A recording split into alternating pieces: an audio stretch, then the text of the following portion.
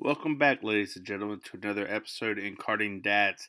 In this episode, we didn't quite finish our recap in our last episode, so we're going to kind of do like a recap part two on our race weekend that we just recently had, and also on our testing goals and our plans for the future that we have coming up. So, appreciate it again, guys. Thanks for listening. Please continue to tell all your friends because without you guys, this isn't possible. So, thanks, guys. Enjoy.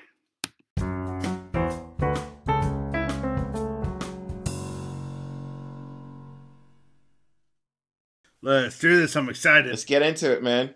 So, we were trying to catch up on our race from last week. We knew we wouldn't had a chance to test. I had Homestead this weekend with NASA Florida, so I'd be busy. Not a whole lot of karting planned, but we were talking about our race recap, kind of segued into a couple of things with keeping people accountable on track and sort of the officiating side and technically who's at fault, who isn't, that sort of thing. But I still wanted us to finish the race recap because even though, your motor wasn't acting right, you still got on track. You still got to drive for a little bit, and I did too, and I made some dumb mistakes, and I definitely want to learn from the dumb mistakes on track as well as, off track. And then talk about like our testing goals for the next month, at least for the month of March. It doesn't appear we have any big races for the month until the Maxxis race. We'll go to events, but I don't think we're putting a lot of effort into any major race. So all that sound good to you? 100%, man. Fast African. This is gonna be the Hash Brown Fast African episode. Hash Brown Fast African episode. I love it. I absolutely 100% love it. No, I get to pick your.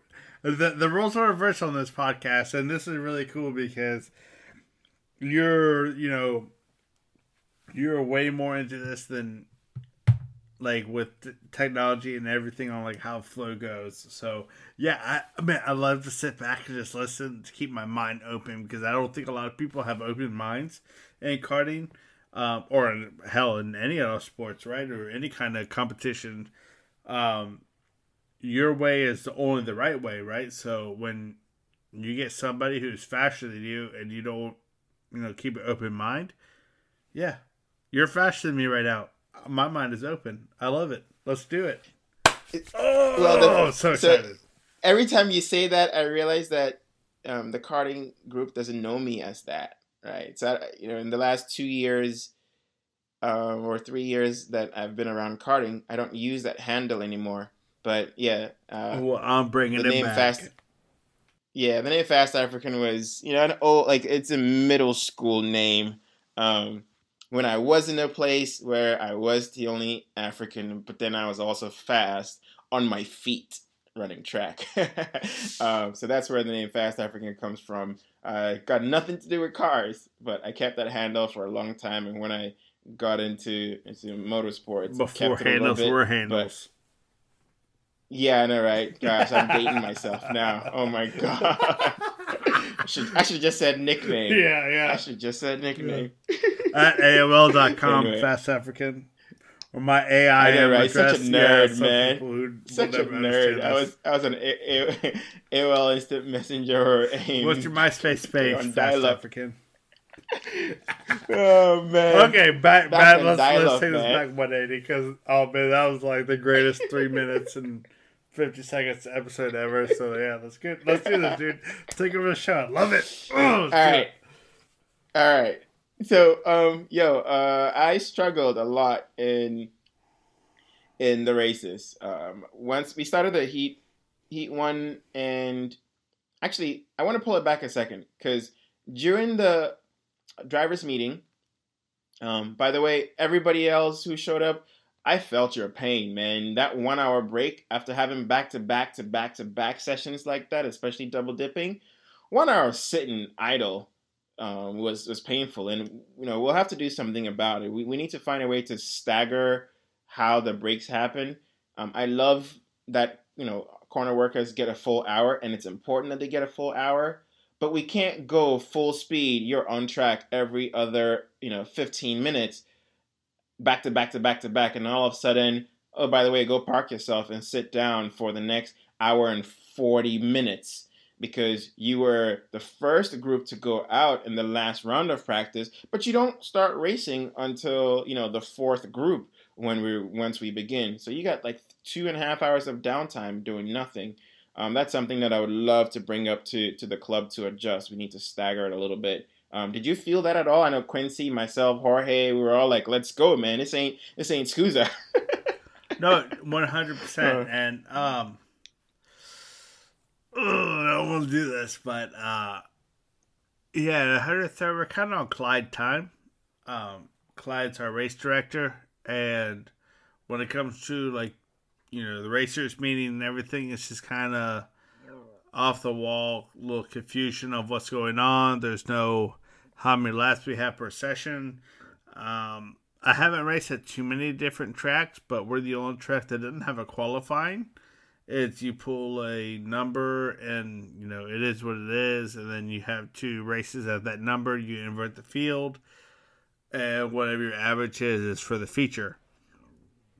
So, that to me is a little weird.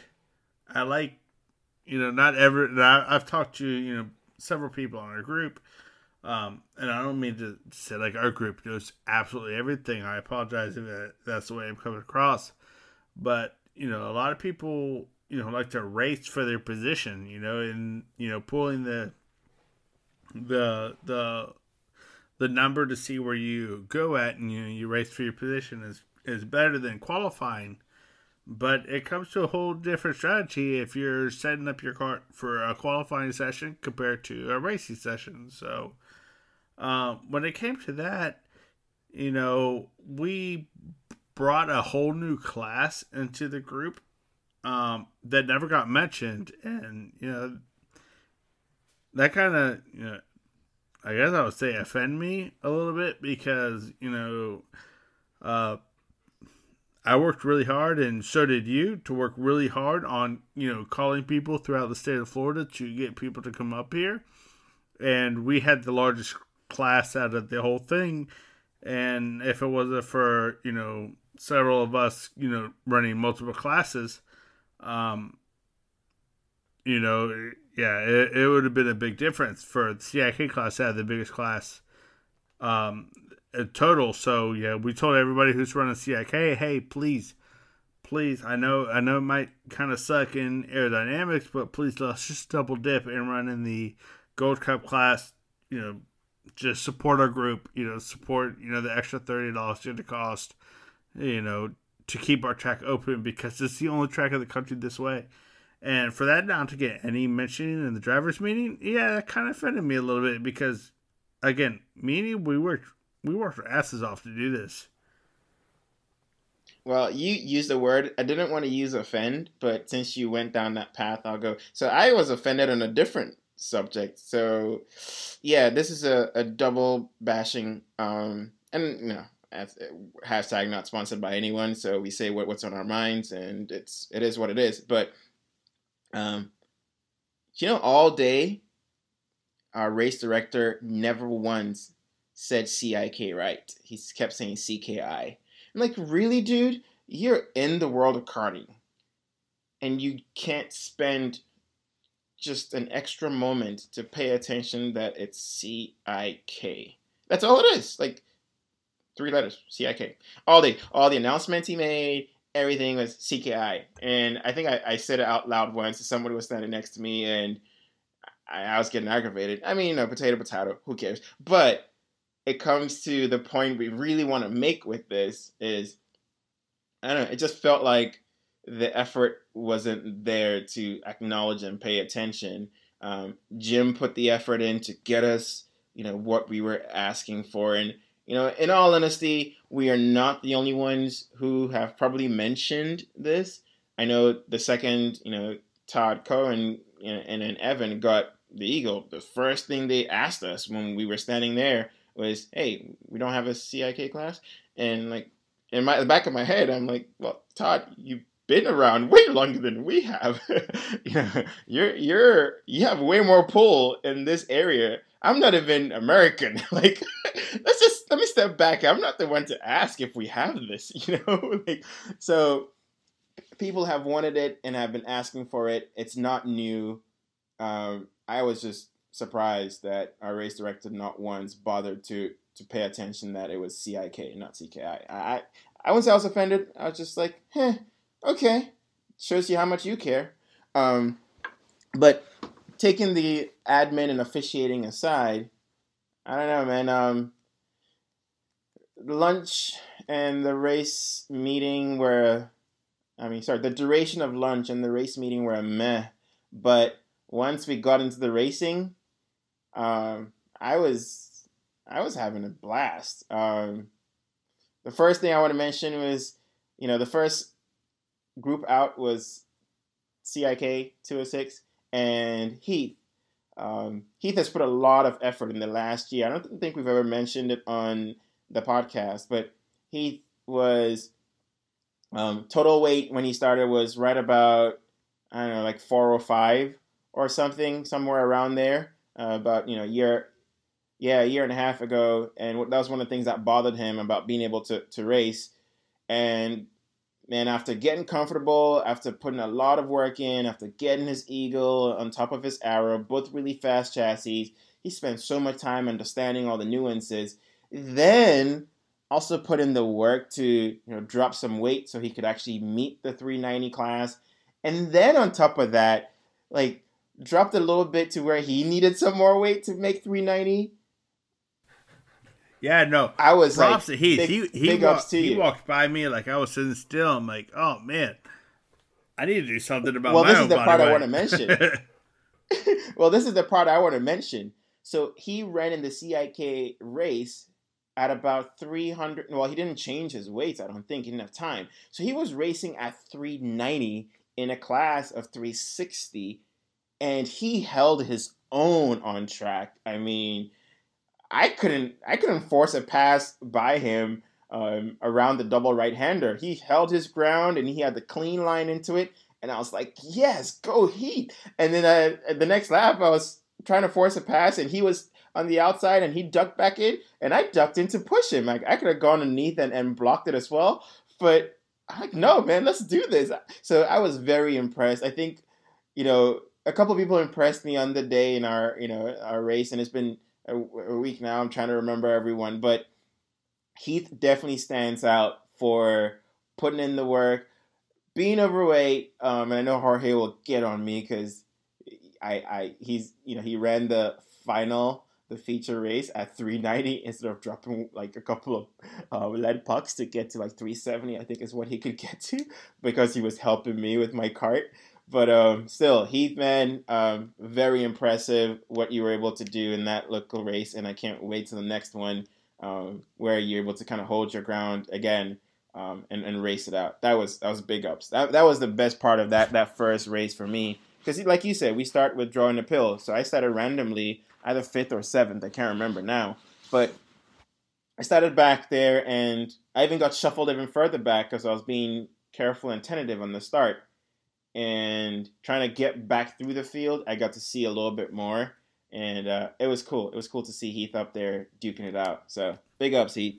Yeah, so definitely props up to Heath because, we've been talking about him for a while. It's like, man, why did he come race with us? And we understood, the weight situation and everything like that. And this is a guy who puts in a lot of time at the track. Not only does he put his personal time in, but his wife is always there, and he brings his baby girl with him all the time. So not only is he trying to worry about his cart, but he's worried about his wife and his baby girl, Abby. She's cute as can be. So there's multiple things. I mean, he drives a truck. She drives the SUV that, if something happens to, her or the baby, they can go home. That's if you think of the gas mileage, I mean, they live like 30, 40 minutes away, but it's double the gas mileage, right? So the sacrifices they make to go karting, it's awesome. And then the sacrifices he made because, he was a bodybuilder at one point or something like that. And to make the sacrifice. I said, you know what? I just want to be smaller so I can race karts or race Spec Miata or whatever he wants to do. Dude, that's so awesome. Like, it is such. I wish we would have done video on the whole transformation of his body, because that's an inspirational video of what he went from. We're not saying that he was like a big, fat, obese guy. He wasn't. He was a big guy. Like, you could tell that he took his body and built in serious muscle and wanted to. I don't know if like Mr. Olympia was in his future, but that's like the frame he has. So for him to be like, okay, let's lose some of the muscle and try to he went on the big keto thing and it's worked for him. And if anyone doesn't believe in the keto diet, like, I could, I'm sure Heath has pictures that the keto works. No, props to him. And like when I saw him go by me, like I was saying it still again, it's like, dude, this is so awesome. I am so proud of you for you finally coming out and racing with us. This is cool, man. Go get him. Yeah, man. I'm stoked for him. So, shout out to one of our true karting dads. He, man, it was awesome. I'll wrap it up there. There's so much more we can get into, but another angle of a karting dad. Not the, obviously we all have our struggles, but it's a different struggle, as another karting dad, and it was awesome to have him there. So, all right. I started, like I said, 5th or 7th, I can't remember, but I shuffled back definitely to about 9th or so, and then, slowly made my way back to 3rd or something. Like, I think I finished 3rd. Yeah, John was behind me when I finished 3rd, and we could have made up the ground. So the kart was hooked up. Once I got hooked up with John, man, it was dope. I mean, hashtag cut the seal. We didn't have to cut John's seal, man. John was the real deal. No, I had to cut his seal because it's his 50th birthday last weekend, and woo-wee! Big 5-0. Yeah, and watching him through your videos he has, he's like leaning all over, kind of crazy, and I think everybody just took pity on him because he had a really cool jacket that had his last name on it. I love his jacket. I want one. And his wife Amy. Like Amy's so cool. Like, Amy is like one of the coolest wives ever on the track. Kelly, no shout outs in UF competition. I'm not trying to put it that way. Oh man, I just paired myself into a hole, didn't I? You're in trouble. You're in trouble. I don't know how to take this back, but no, it's just really cool. So like the people we have that are behind the karting dads, and our whole podcast and just our group in general, jackskarting.com, and our whole group in general. So it's really cool. Like, Amy's a really nice wife. She's exactly like what Kelly is, for Quincy, and it's really cool to see that. And John, sorry, man. Yeah, it's your 50th birthday, and I don't want you to get a big head that you're fast, that just everybody slow down so you can get up front. Nah, man, I was waiting for him to pass me. I remember clearly, because he pushed me for the last 3 or 4 laps, just, tucked in there, and I think we were both thinking if we had more time, we could have definitely caught 2nd place. My micro wasn't working properly, and I haven't really looked at all the lap times. But in the final, I know that John, myself, and Kenner, we were all within, like 2 tenths. Like, I think I was a tenth faster than John, and then John was a tenth faster than Kenner. So if you put that together, we could have, just hooked up together and with enough time caught up to him. But yeah, that was mad fun, and it just reinforced the testing we had done the weekend, before that. So, in the back of my mind, like, yes, this is so good, because I have to add this point, and this is really important for John and I. John and I's first true exchange, we'd seen each other, but the first true exchange came a year ago at the Maxxis race. So we're getting right about exactly a year to the date. It's end of February now. That was mid-March last year, and we had the best battle for last place ever with our buddy Jake, and it was awesome. So to think about it, like we were battling for last place, and now we are duking it out. And besides, if Corey wasn't there, we had a shot at first place. All three of us, Kenner, John, and myself could have duked it out for first place. So that was cool. I mean, that was neat, and that just set the tone for the day. Like the rest of the day went south right after that, but just because everything was reinforced, I have a cart that can be a podium cart today. I just have to string it together, and I failed there. I was happy. I was just stoked. So, how did your heat start? Bad. No, so I think a big thing that comes into racing, and this is something I don't think we've ever really talked about this before, but I think it's absolutely true fact that if you don't come into a race or a practice or to a qualifying session, whatever, with your mental health and your psyche clear that this is the point you want to do, you're not going to have success. So after looking back for now a week or so, I kind of struggled in my household with, my wife had the stomach virus that's been going around here, in Florida. I don't know about throughout the country, but the flu's been kind of going around, and then having to take care of my son and everything like that. And from her stomach virus, I went to a migraine. That it's been very, very hard on me that last whole week. So when it came to taking him to T-ball on the day that I was supposed to, my mind was set on karting. So I went to bed clear-minded. I'm going karting. I woke up. She had a migraine. It's like, okay, so I have to take my son to his T-ball, which I am okay with, because we've had in the last podcast, my son's T-ball comes before my karting. So, this was the first test. Is can you, put this aside to do this? And, well, on this time, I failed because I didn't know what to expect. So, when it comes to driving a car or a cart or whatever it is, if you don't have a clear mind and what you're doing, things can go wrong. And things can go wrong, whether you're driving ability or, a physical ability. I've mentioned this several times in the podcast before. I grew up with wrestling, that if you went into a wrestling match and you're afraid you're going to get hurt, you're going to get hurt. And I brought it up to you before, in your track, that if you're afraid you're going to pull a muscle, yeah, you're going to pull a muscle. So if you don't come in with a clear mind and everything that's going to happen,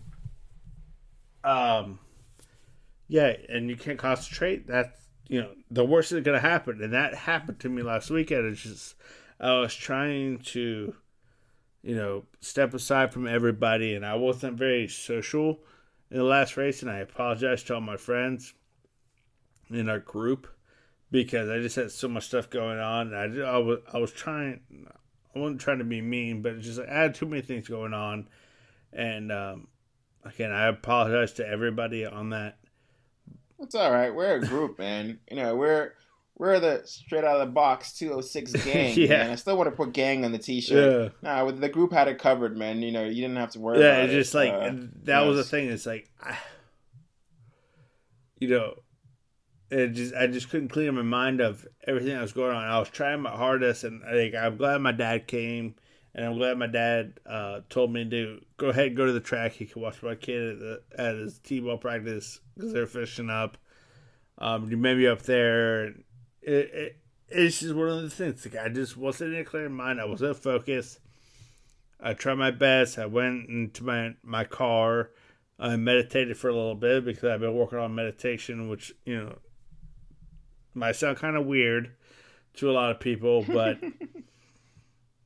to me it works for all the stuff that I go through in my normal life, which you're probably the only one who knows, but Yeah, meditation works for me really good, and I try to make best of what it was, and I miss out on all the marks, and it is what it is, and hopefully I learn those lessons, and it won't happen again on my cart. Definitely, man. I mean, that's the point, right? I mean, part of this is allowing us to talk about it again, but also have something we can go back to and listen to, and hopefully others can hear the journey. And it's interesting you mentioned the baby powder thing in the last episode. Quincy was the first one because he was right next to me, and he listens to the show big time, and he's like, "Oh, your hub is sliding. Didn't Andrew already say baby powder fixes that?" And I'm like, "Damn right it does," and we know that, and so the message is getting out there. Yeah, it sucked to kind of see you struggling. The first heat, obviously, I was in the pack with John and up front, so I didn't really get a chance to see much of you. But I know definitely in the second one, I got turned around or I did something silly. I can't remember exactly what, but I found myself in the back, and then I still caught up and passed a couple of guys, and I finished right behind you. Which is, just kind of crazy for me to have gone off and still had enough speed, right? To have lost, 10, 15 seconds and still made it up in an 8-lap heat. So I, definitely something was wrong. And I remember coming in and I asked Pops, what's going on? And he goes, we got nothing. We finished last. I'm like, no, you didn't finish last. I passed Scott for last. I was running last for a little bit there. He goes, no, but you were off. We were running. Yeah. Yeah. I think my dad is more frustrated in karting than it kind of made me feel bad. It's like, Dad, I don't have an answer for you because I don't know. I'm giving you all the information I know from the chassis standpoint, because we've mentioned this before in several podcasts. I think we finally realized what our chassis is doing. But now we had that paradigm shift, and okay, you understand the chassis, but what is the engine doing? So this last race was the first time that I can remember that I was like, okay, maybe my engine is failing me a little bit. And on top of that, I just have a brand new short block with the orange seal with a little doodad app thing that the app isn't now that you can't figure out your build sheet, and I asked the question on it and I still don't have an answer for it, where you can get your specs on it, and just everything was just, I go through this big, we have a nice big turn and sweeper, and you think that you can be able to hold your car down at the very bottom and be able to pull all the RPM you want, but I was only gaining 200 RPM through the whole turn. Usually you're gaining 600, 700, 800 RPM. You're going into that turn at 43 and coming out at 5150. Yeah, I'm going in at 41 and coming out at at 44. And I'm like, okay, what the heck's going on? There's nothing I could do. I don't know what to do. Is it my carburetor? Is it the valves? Is it the fuel? Is it... I have all these things going through my mind. I'm like, oh my God, this is... It kind of makes you want to quit karting to a point, in the 206. We're not running a 2-cycle motor where you have the horsepower or whatever to make up for controlling issues. But I know that the chassis was right on point. The feeling was everything I needed to have. The grip was there. If I needed to break it loose to, do whatever I wanted, I could point the chassis exactly wherever I wanted. I just didn't have the power to pull out of the turns. And that was the hardest part of that whole race. And that was the most frustrating and confusing part, because maybe that's the last part of the cycle of karting, is knowing all those little things. Maybe I don't know. But that was the last thing that just threw me for a curveball. I threw my dad for a curveball, and Dad still hasn't talked to me about it. Yeah, I was watching my videos because I recorded a couple of videos on the day for the vlog style, but there's a point in there where I turn over. The camera wasn't facing you guys, so it's still in my seat from having come off track, and I was pedaling around in the back of my cart. And I turn over and look over at you, and I go, "Hey, you want to talk about it?" And I turn around and look back and continue what I was doing. So I'll take that answer to have been a nope. So yeah, it was that bad where I you know, don't you know weren't what to really talk in the mood about. to Like talk I about told it. him, I was like, I don't know, because this is just something. Yeah. Because the weekend before that, and I just got a new computer, and my software isn't updated to my new computer to look up the data. And you know, this is like one thing you always told me. It's like, dude, look at your Micron. You know, your Micron's gonna tell you everything. So I'm trying to figure out like all like the little doodads to go through the previous things on the Micron and not on the PC. So I was looking at it, and I see like all these different spikes and you know dips that from this race to the last race or the last practice I had before, and everything's different. And I'm like, dude, I have no explanation for this. Okay, so it's only like 4 degrees hotter than it was last time. You know, and you would think it'd be even, you know, worse than what it was, you know, because we had a little bit of a rain shower or whatever. But, you know, things are getting absolutely worse, and I have no idea. I had absolutely no clue because I got my cart scaled after that practice. So I'm like, okay, I got everything scaled. I got everything absolutely perfect, and I know it's not getting slower because I've changed rear axles and I've done a lot of different changes at the cart that I went and, you know, tested at, you know, random spots. And so when everything's absolutely perfect, I know everything should be faster, but everybody dropped in speed.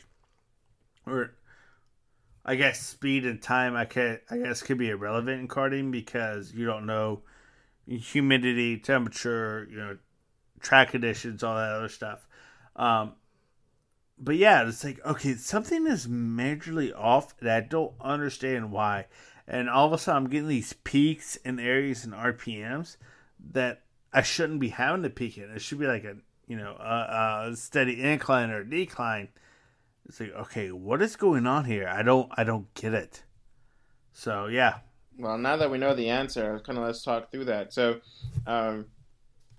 I thought about it on the drive up to Homestead a little bit, and I didn't get a chance to talk to you about it on Friday night. But since you put this motor together, right? I mean, you got a new block, but then you put the heads on.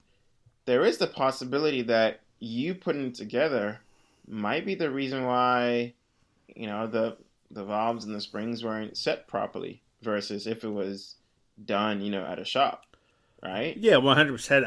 I will not take I will not, I don't know how you said it. Say, oh, my craftsmanship isn't, you know, worth or whatever. But no, Right. I thought I did everything to what Briggs said on their websites and all the tuning and everything, but maybe I missed it on something. And it's just like the little things that, Yeah.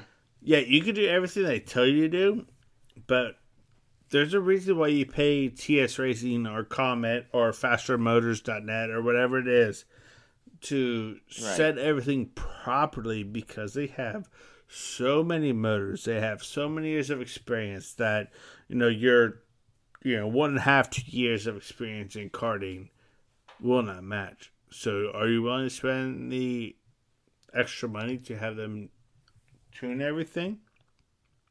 Mhm. Or you willing to spend the extra money and you losing and then have to go to them to tune everything?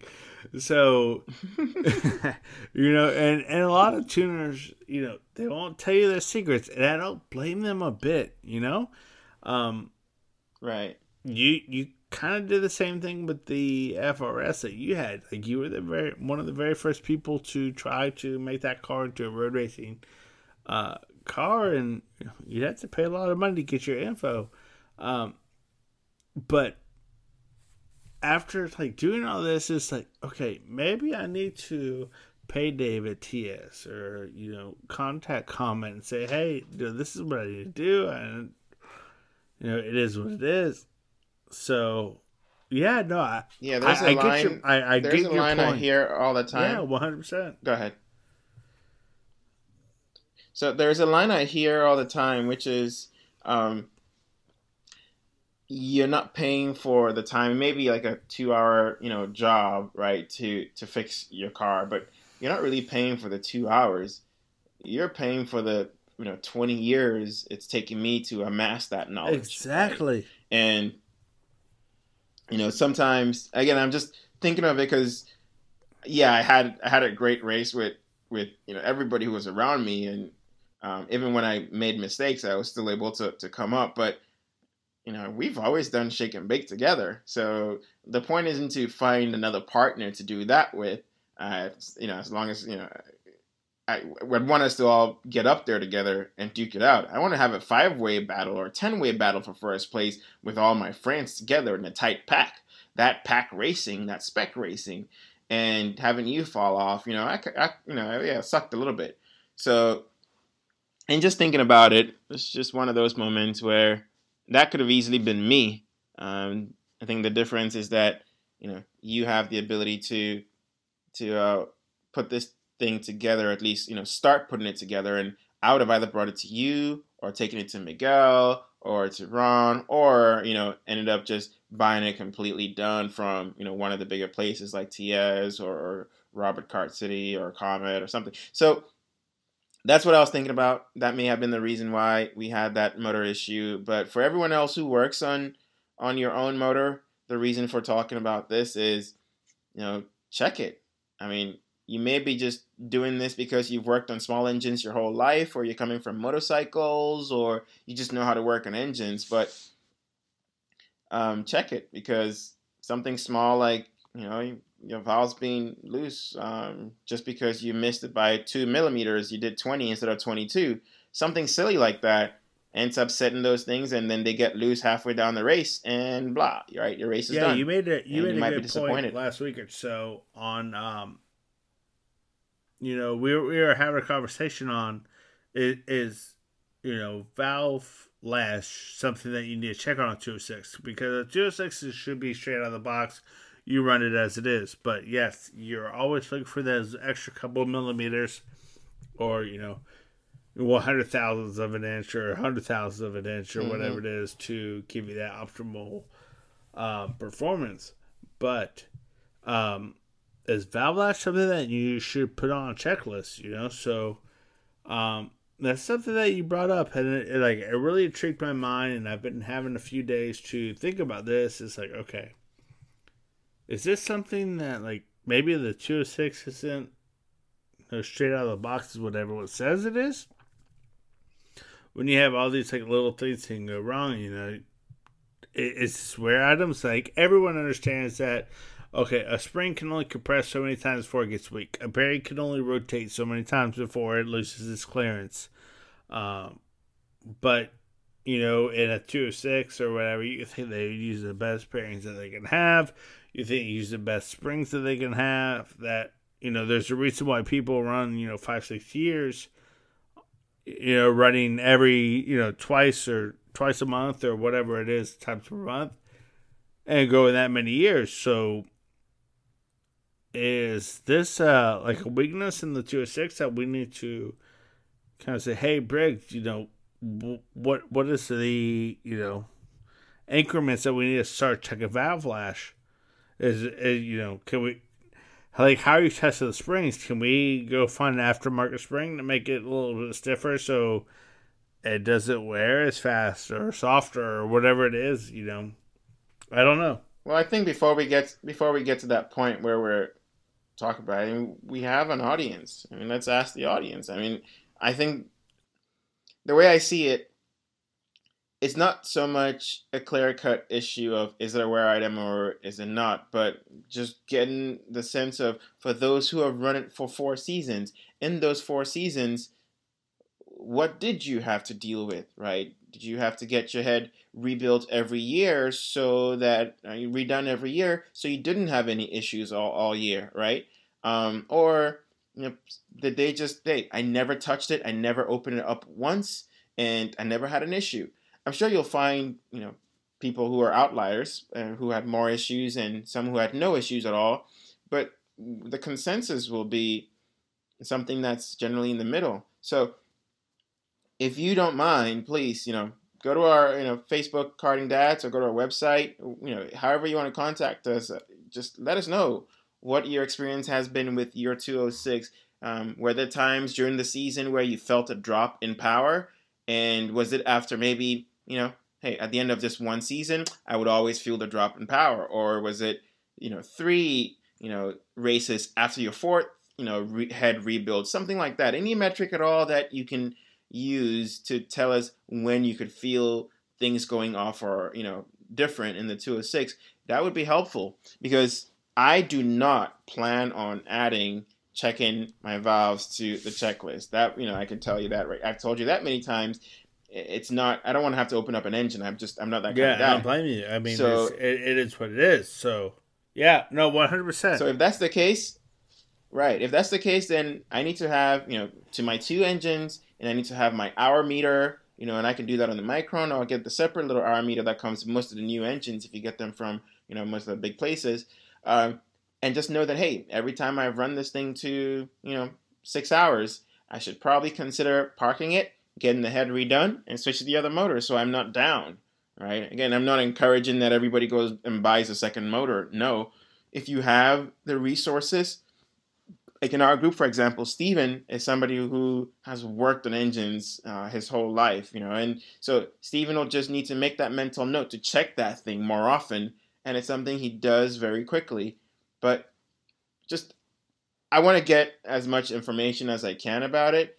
Some people already know these answers. Some of us just don't. So really, that's one of the things that's on there. And since we've talked about your engine and, your not so successful race, I had speed, like I mentioned last time, but dumb things. So my engine, I threw a chain twice.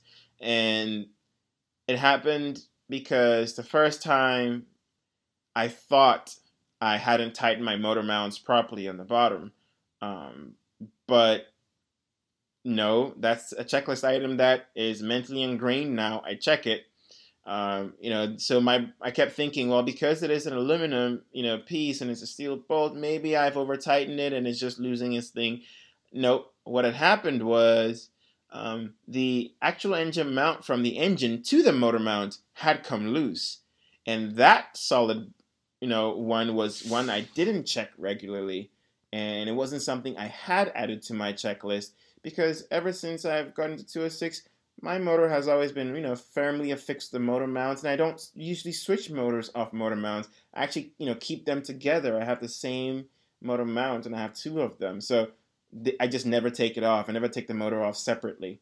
But I think what happened was, obviously, at the end of last season, I gave you, this engine. And then I was using the flea market special.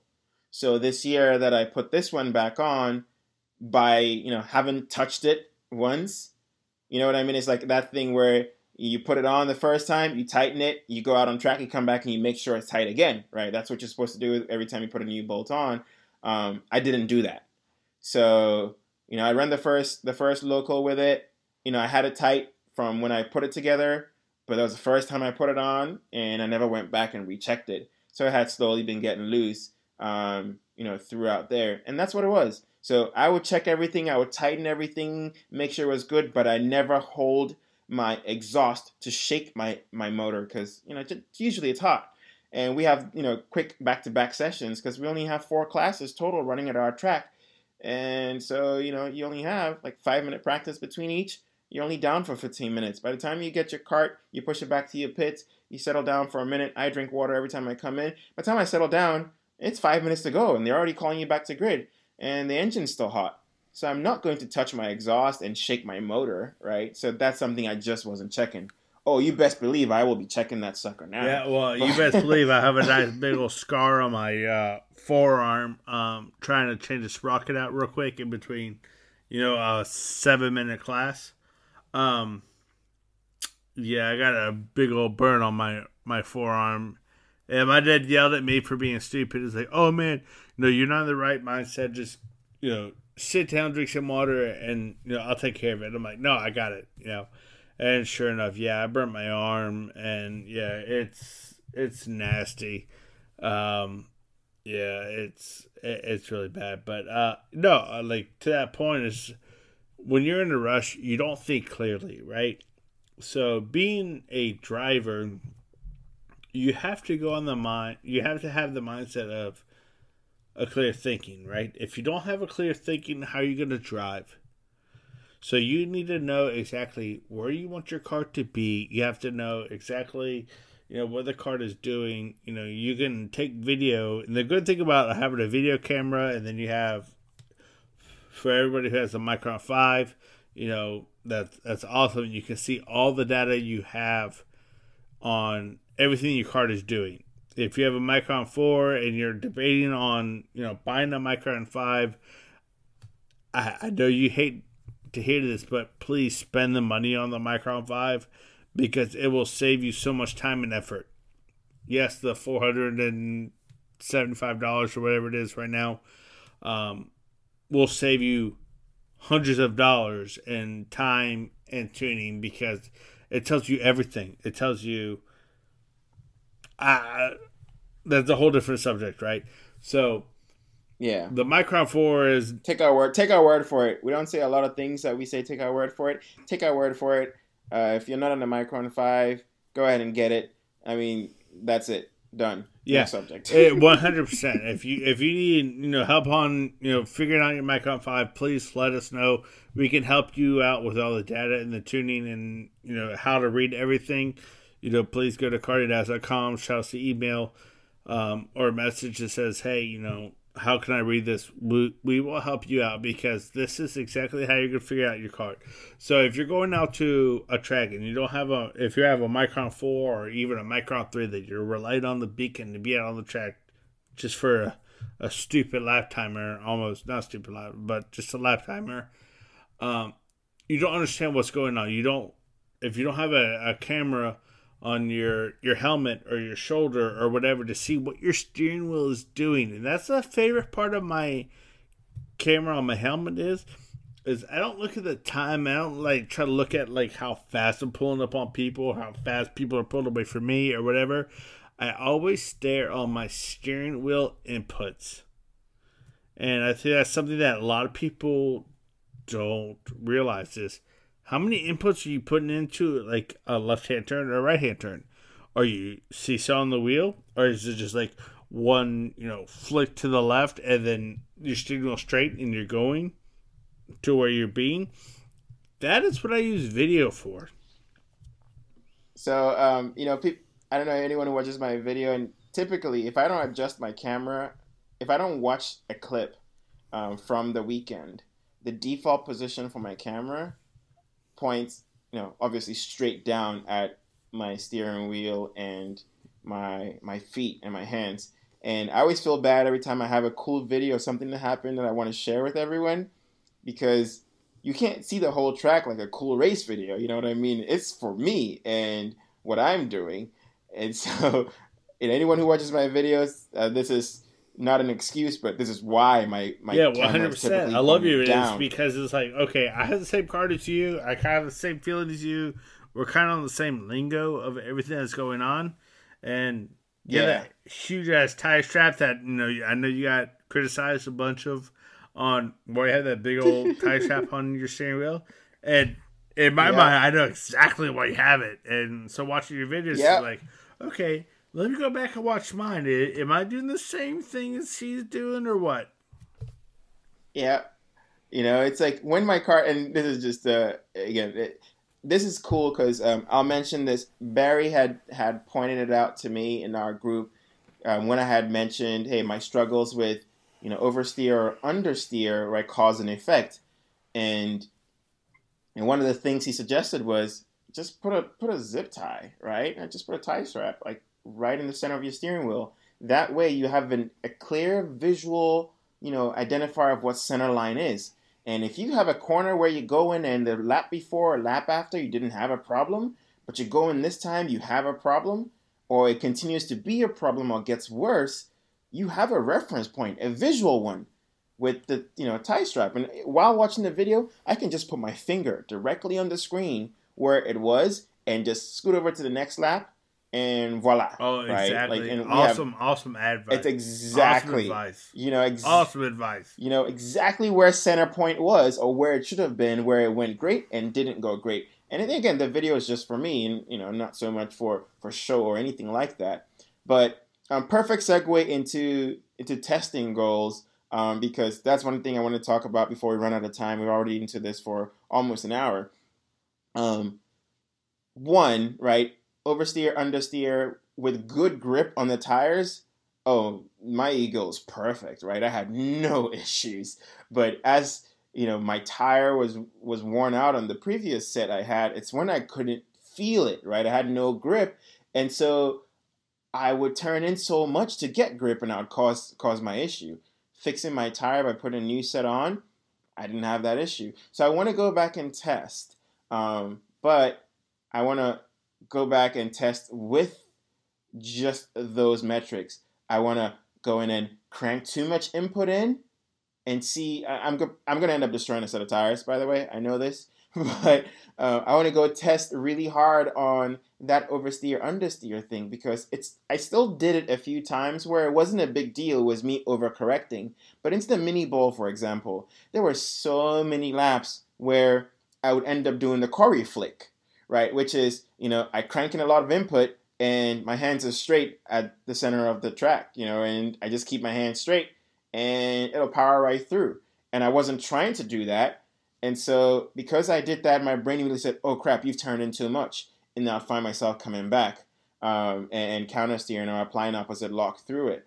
But I want to go back and test specifically on that, reduce the number of times I was inconsistent on my amount of input into the mini bowl. That's definitely something I want to test a lot, because the mini bowl is one of the most critical corners, right? It's the only place where you really have to worry about braking with other carts in front of you, because I don't brake, but everybody typically around me is braking. So I end up finding myself in all kinds of position changes. It's also the slowest corner on track, so there's a lot of speed differentials there.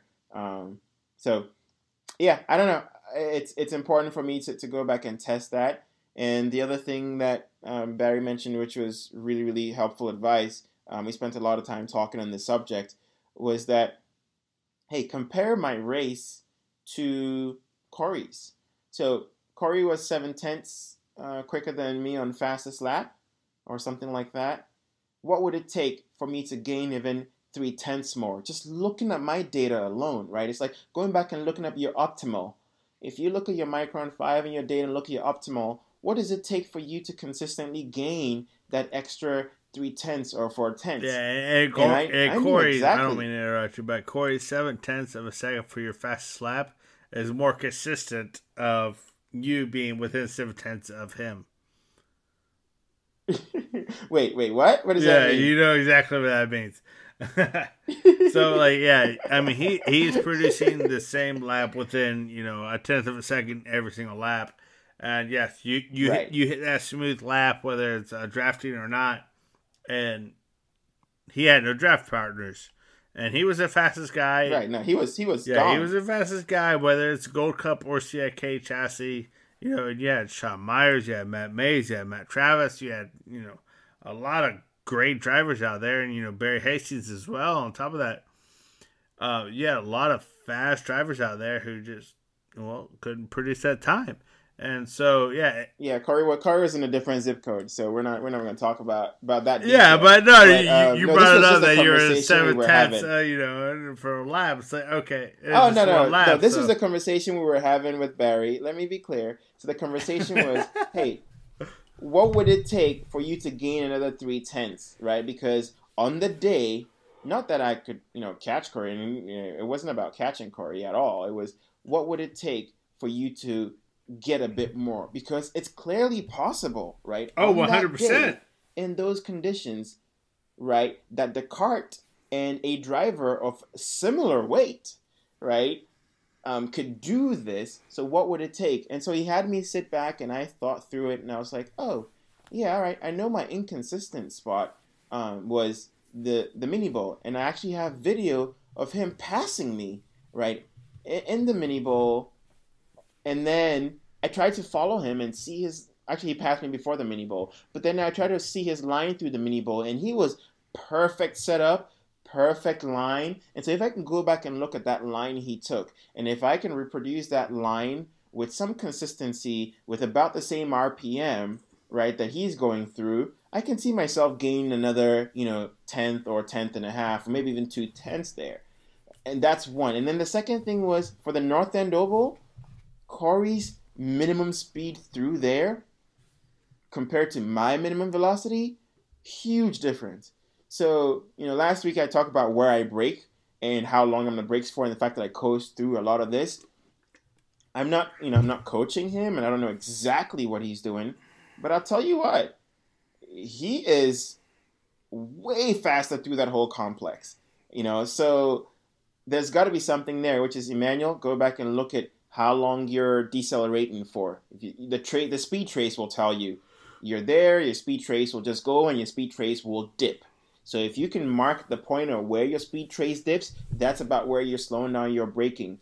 Just do a simple counter. If you figure out where that point is on the track, just go back out there and just do, I'm not going to brake here. I'm going to wait 1 Mississippi before I brake. And in karting, that may be too long. In a car, it's typically easier to do, hey, figure out what that distance is. If you can look at your data closely and say, okay, I'm going to go 50, feet longer, or 75 feet longer before I hit the brakes for the same amount of time that I'm hitting them now, you'll find that because your top speed is higher, the same duration of the brakes will bring you to a higher, right, minimum velocity. So you'd be able to go, if you can follow a trace I'm drawing in midair on a podcast, it should be on video. No, it basically says maybe we need to go out there and put like a 50, 75, 100, 125, 150. Right, just basic cones. Foot like mark if you have on the cones. track. Yeah. It's like, okay. If you have cones, you could use on your track, figure out where you're braking, set the first cone there. Then set another cone, maybe just 5 steps away from it. Drop another cone and just tell yourself it's difficult to do this. Your brain, everything in your body is going to say brake because you will crash. Yeah. Right? But just fight it. Yeah, funny story is say, my dad and I, we put cones out there one time up for testing for something that I was trying to do. And Brian Donahue came out with his boy. He's like, "Ray, what are those orange cones for?" It's kind of throwing us all off. I'm like, "Don't pay attention to those orange cones. I have no idea where they came from." And yeah, that was for me because I was trying to do something. Man, you started your "don't worry about it" a long time ago. The whole hash brown, don't worry about it. Hash brown, don't worry about it. That's been going on since karting started for me. Yeah, so that's another thing I want to go work on, because I know for a fact in those braking zones, man, that boy has so much more speed. And I don't think I can do a whole lot with making my cart go any faster. But what I can do is I can get myself to still slow down the same amount I'm slowing down, just delay it. And if I delay it, at that point, I won't have an option but to go through the corner at that speed. You know what I mean? And so that's really it. I don't think there's enough time from corner entry to mid-corner to corner exit in karting for me to have 3 sets of cones to figure out where and I get back on throttle and all those things. I think I'm going to be so busy. Yeah, I'm going to be so busy trying to figure those things out. But if I can just delay my braking and then tell myself, hey, brake for the same amount of time, well, if I can put a marker on the ground, I don't have to think about the first part. I can just have to focus on off the brakes, off the brakes, off the brakes, off the brakes, right? And then just let off the brakes and carry a little more speed. Consistently carrying 1 or 2 miles per hour quicker is all I need to do for the next Yeah, month. like I've Just every walked, corner that I'm used to, do that. I've walked the track a lot. Not only with my dad, but my son has that little pedal cart that he has, and I've walked. I've followed him throughout, the whole track, and no matter what the track sequence is, you're gonna tell somebody knows something because there'll be a spray paint line or just some kind of like random color on the track, and if you don't know what it's for, you're like, "Oh, what is this?" And then like after you start racing and you see it, you're like, oh, somebody was testing that they wanted to brake at this and release at this. So I don't know, I have no problem going out there and putting, on like a big poster or, I have a vinyl cutter that I can put something on a sign that says, 25 feet, 50 feet, 100 feet on, some fasters that we put it out, kind of make it an equal playing field. It's like, hey, wherever you want to brake at, this is where you brake at. You don't have to look at trash cans because you don't know when the trash cans are going to move or whatever fence post you want to do, whatever dirt gravel you want. It is what it is. We can make it even more basic, like CMP. Think about CMP. Think about CMP after the kink going to turn, 11. Oh, good. Right? That's the only thing on the a right very, are just very these stakes. good one. I never thought about that. Right, just stakes in the ground. If you just have a 2x2 or a 1x2 stake that you can just, nail into the ground on the side of the track and just put 3, 2, 1. And whatever distance they are, just use those. Obviously in karting, it's a little more dangerous to have those things out there because, whatever. But for your testing period, find a safe enough distance away from the track to just stake just wood down, just like a yard, yard sale sign or whatever it is. Just stake it down and just 3, 2, 1. And just tell your buddy, hey, all right, let's start from 3. 3 is comfortable. Got it. 2 can be done. Let's go. Don't break till I get to 2. Boom.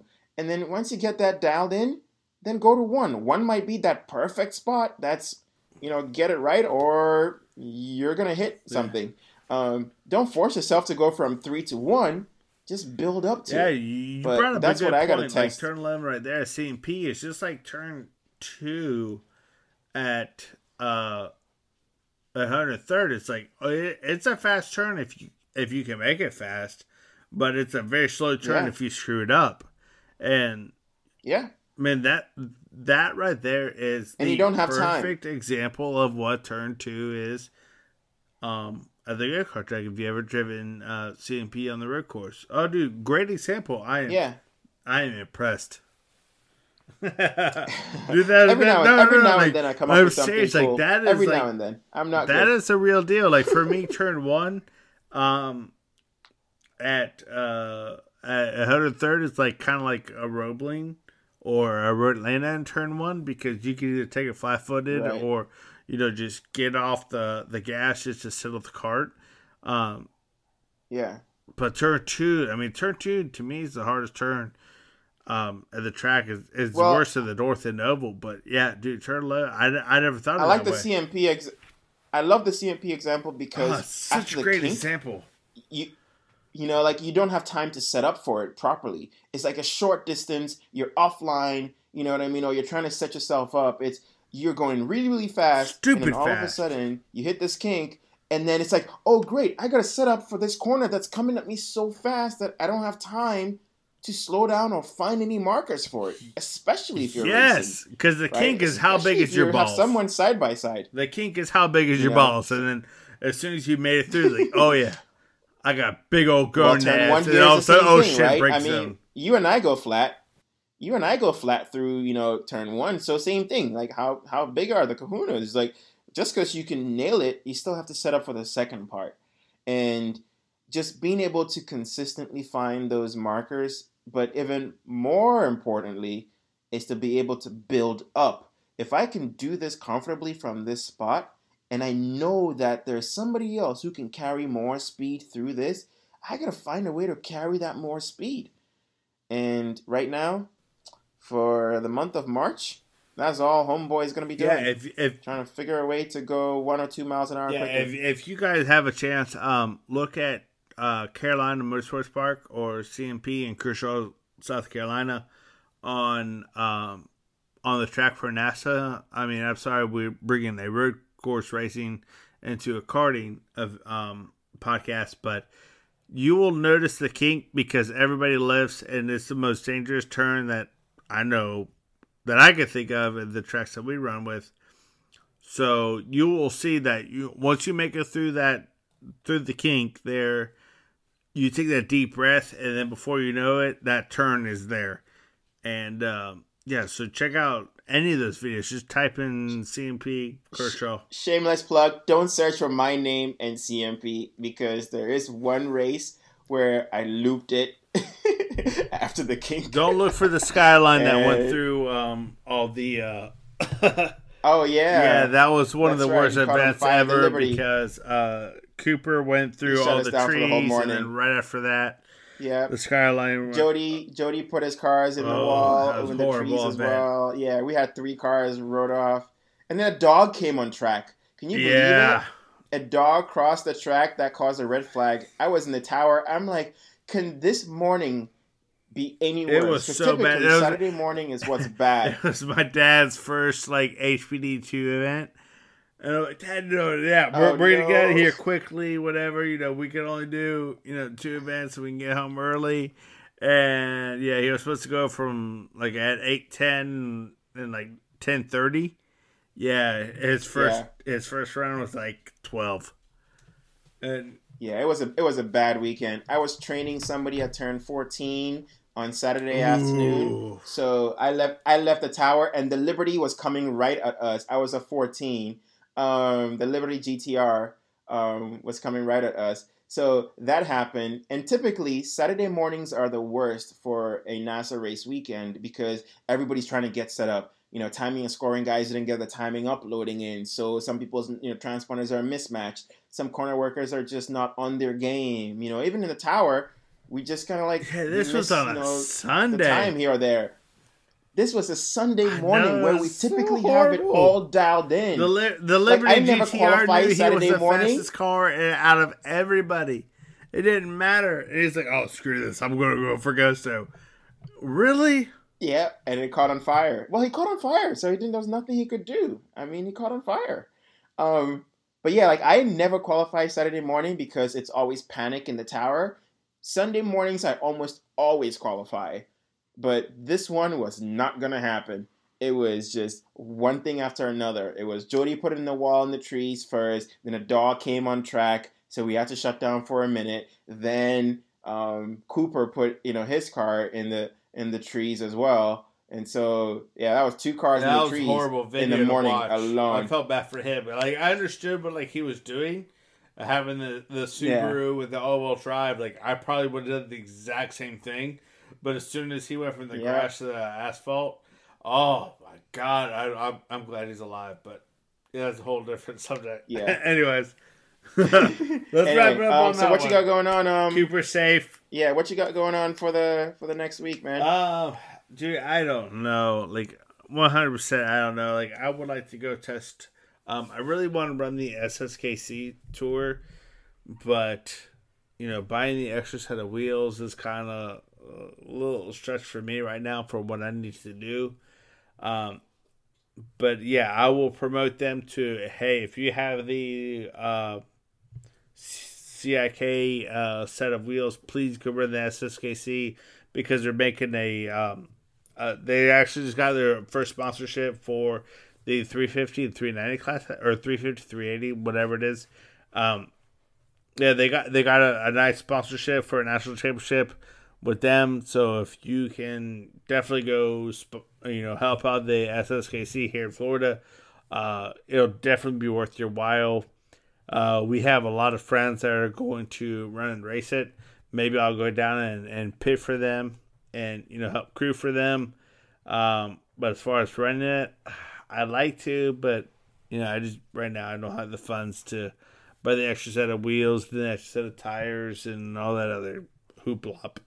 And Roebling with WK and SKC is also coming up on March 9th. Yes. So that's in 2 weeks. So I guess next episode we'll talk about kind of our schedule. And I know we mentioned it just, we had to kind of pare it down a little bit. And in the last couple of weeks that we've talked, yeah, we can narrow down. We'll still go out and support our friends and be at the track and hell record more shows if we can. I know, we're talking about going Sunday, if it's possible, to the SKC road race.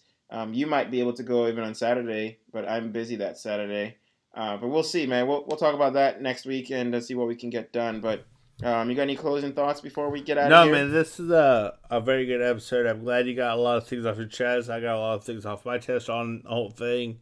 And hopefully our listeners we were able to answer some questions that we haven't received yet. So please continue to give some feedback, guys, because a lot of our episodes the last couple of weeks have been all on feedback, and it's been really good. And I'm so excited about this show, and I never thought it'd get to this point, but it has. And please continue to give us feedback. I love it. Sounds good. All right, brother. Well, let's get out of here. Guys, keep looking for us on Facebook, Karting Dads. Go to our website, kartingdads.com, and we'll catch you in the next episode. Peace.